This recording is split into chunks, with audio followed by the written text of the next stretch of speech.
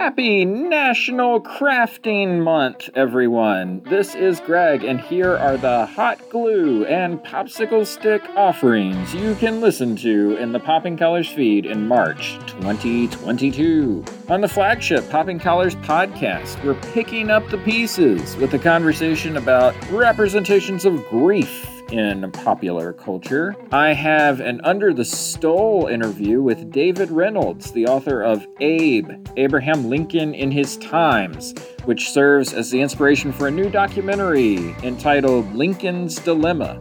Here David weave together the history and mythology of the great emancipator. Betsy and I are bedazzled by movies from 30 years ago. This month, we discuss the joys and challenges of John Singleton's masterpiece, Boys in the Hood. Finally, Dan Joslyn Simitowski is back to discuss baseball and sacraments on a new episode of The Sacred Six. This month, the glitter will be flying when we discuss confirmation and Joe Carter's most famous home run in World Series history. You're listening to the little DIY pod that always colors outside the lines.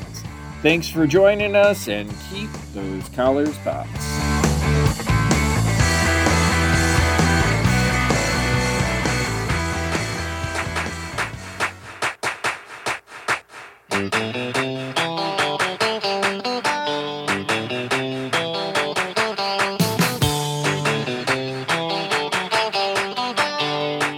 Welcome to The Sacred Six. Sometimes an item in pop culture is just too big for one podcast episode. That's where this show steps in. I'm your host, Greg Knight. With me is my special guest, Dan Joslyn Simitowski. Dan, welcome back to the show.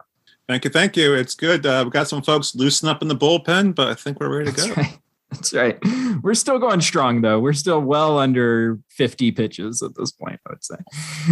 This month, we're chatting about the sacrament of confirmation by going in the way back machine to October 23rd, 1993, when Joe Carter hit a walk-off home run to win the World Series. Before we get started, Dan, is the walk-off home run the most exciting thing in baseball? I think absolutely. Only tied with the much rarer blast out of a shutout or no-hitter. Oh, yeah. But that's such a different beast. That's a beast of waiting. Right. Where the walk-off is the experience of instantaneous gratification. I would say walk-off is just so electric when it happens, especially if you know it right off of the bat. Right. But I would say if there was a game-winning play at the plate, that may be it for me. Yeah. There's something about getting that slide perfectly timed under the tag. That's getting the throw from the outfield and perfectly to the catcher, right? Yeah. There's a lot of skill involved either way. Yeah, exactly. So Dan, we finally made it to an era of baseball where we were both alive to see it happen. Joe Carter and the actually, in retrospect, pretty stacked Blue Jays lineup versus the misfits from Philadelphia. How do we get to this point of these clean-cut Canadians versus sort of Phillies team made up of cavemen? You know, it's kind of that glorious era of the Blue Jays having a mini dynasty. Right. Yeah, the Jack Morris Jack Morris was in Minnesota. No, he went to the Blue Jays for 92. That's right. Right. Yeah. And it really is a fascinating time of kind of real, George Will, a couple years before, had written a baseball book called Men at Work, right? There's real sense of a kind of a real workman-like ethos in baseball. Yeah. Paul Molitor's, the Olaruds. Yeah. They just grind it out. They show up, they do their work. But also a really fascinating period in the late 80s, early 90s, where Canadian baseball was like a viable thing. The 94 Montreal Expos just getting robbed of the chance of being in the playoffs and World Series is like one of the great tragedies of. We'll get into that a little bit later, but I'm always firmly convinced that 1994 was the year that Cleveland was going to win the World Series. And so I feel bad for them. I feel bad for the Expos. I feel bad for a lot of teams that year. Yes. I think you're right. I think that this is a time where baseball has a lot of characters, right? So the late 80s, you've got like those crazy Mets teams And then that leads to things like this Phillies team. And it's with a bunch of people that you wouldn't necessarily expect to be, in the spot, the John Kruk's of the world, the Lenny Dykstras of the world, but they're held together by Darren Dalton, who in retrospect is just an amazing kind of clubhouse leader in this moment. And then you have crazy characters like Mitch Williams, who's going to give up this home run to Joe Carter. And, you kind of get the sense that like even Mitch Williams doesn't know where his pitches are going to go when he throws off the mat. That's all fun of watching him. And at the same time, like, just thinking of a Blue Jays team that I forgot even had Ricky Henderson on their squad, along with Alomar and Joe Carter, who hits the home run. So there are moments that stand out to you. And I think that there's something about baseball that when you experience these things as a kid, they kind of live with you a little bit more. So 93, I was a sophomore in high school. And I remember absolutely where I was sitting on the couch when Joe Carter hit the home run, what I was feeling, how it was unlike anything that I had ever seen in baseball before. And it just kind of confirmed, not to kind of tip my hand here, but it just kind of confirmed that like, what a glorious game that like, I'm not sitting here watching a clock counting down. Anything can happen in this moment. Like Carter could strike out. Mitch Williams could plunk him. Mitch Williams could throw one into the third row. Like there's no telling what's going to happen in this moment. And for it to end with a 3-run bomb to finish it, I don't know. It's just, it reinforces everything that I love about baseball. Yeah, I sort of have a different experience because I was not living in the United States during this time. I was my junior year abroad at Oxford University. This was pre-internet. It was actually very hard to get U.S. sports news. You had to buy the International Herald Tribune to get U.S. news. It's kind of an outlet of the New York Times. So I had a housemate. We're all from the same college in a house together. And she was from South Jersey. So she knew the Phillies were in the World Series because her dad told her. But I never knew this happened until later watching ESPN when I got back to the States. So I've really had to fill in this narrative in some ways. And so it just really says something about how baseball does not translate globally. Huh. That's changed now. Now I know there's a lot of UK baseball fans because I've lived there now in the internet era and know people who watch baseball there. But early 90s, there was just no knowing about this. That's interesting. Well, I mean, what makes it even more interesting is that this is an international World Series. This is the second international World Series. It's a North American World Series. Exactly. Joe has had his moments. Trying to lay off that ball, low to the outside part of the plate, and he just went after one.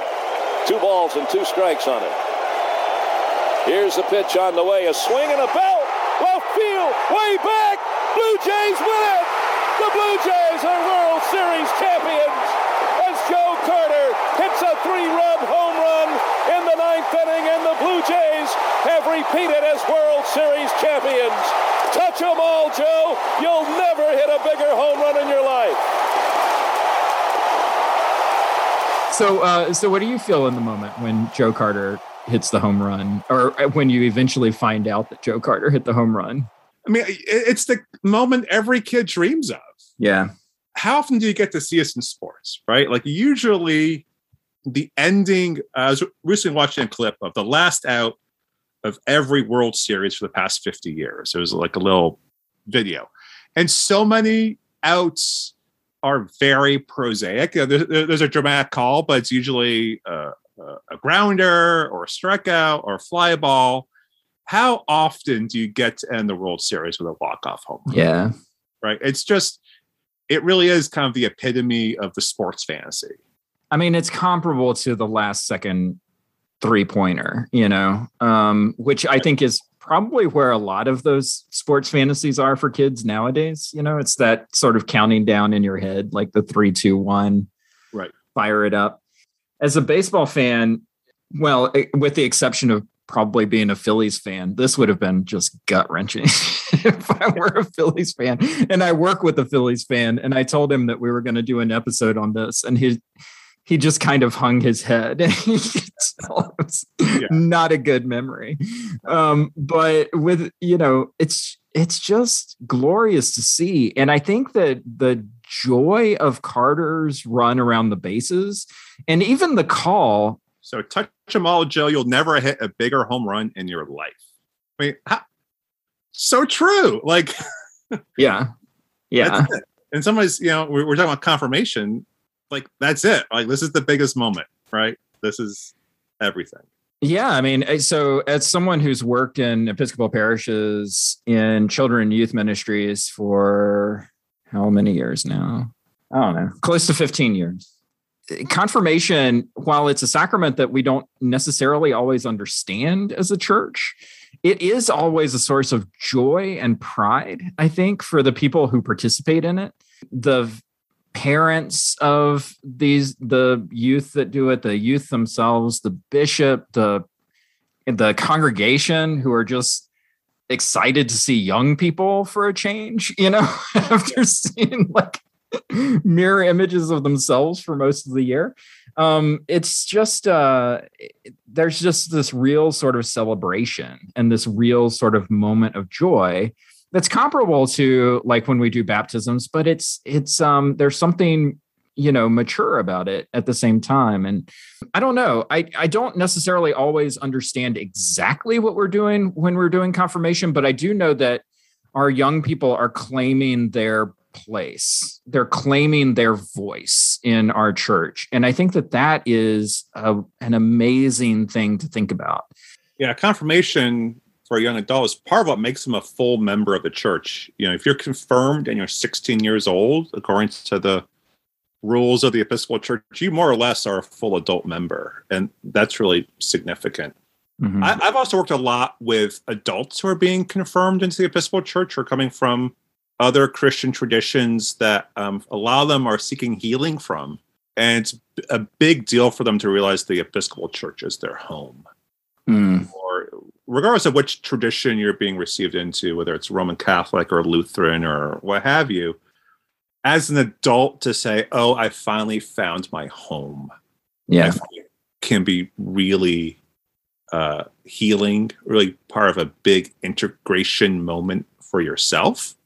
Yeah, and back to baseball. I mean, baseball is all about coming home, right? And that's what that we call it the home run. Which for me conjures up all those childhood images of running home for dinner and your mom calling you, and there's just something about being brought back in that I think confirmation is all about in a way. Like, yeah. And you have, especially like when you think about the images of Joe Carter rounding third and all of his teammates are there waiting to kind of embrace him and take him into their arms. Yeah. It's this kind of finding of yourself in community and it's just glorious to see. Yeah, absolutely. Yeah. Yeah. So what comes out of the Joe Carter home run? What does the future hold? It's actually kind of dark in reality, which is a year without baseball. Yeah. I mean, for me, it's really a question of what's going to happen to baseball in Canada. Yeah. Right. And the stories of kind of the death of the Montreal franchise when it eventually moves to Washington. And then the steroid era. So there's two things like, is baseball in Canada going to get any better than this ever? And are we going to be able to survive the steroid era? Right? Yeah. Yeah. I mean, which also gets back to confirmation too, which I always tell all of the kids that I work with that get confirmed is, this isn't the end. This feels like this is a marker. Like but we still have a lot more to do kind of going forward. And that's kind of what this moment is. I mean, if you were writing a movie, this is where you would end. But no, there's going to be, labor disagreements and steroids and, things like that. And there are going to be joyous moments going forward. And there's going to be moments of great work and pain going forward as well. And that's when we think about our confirmation, that's not the end, of our journey of faith. There's still so much more to go on the other side of it, which it's really this moment reminds me of too. Yeah, it's that journey of you're saying of becoming an adult, and maybe baseball is going to really lose its innocence, and that's part of becoming an adult, is realizing things aren't what you thought they were. How do you work with the imperfection that's all around you and the imperfection that's in yourself? I don't like that part. I'd rather just run around the bases, jump into the arms of my friends. Can I just do that over and over? Come to church and you can. All right, that's it. We're heading into the middle innings here. Next up, we'll be talking about marriage through the lens of the 2016 Chicago Cubs. Dan, are you ready to take a trip to the Jake in Cleveland, Ohio? It might be a house of horrors, but that's where we're heading. Somehow, I think we may make a detour to Boston in this next episode. We'll see what happens. It's building. It's building, folks. We'll see you next time.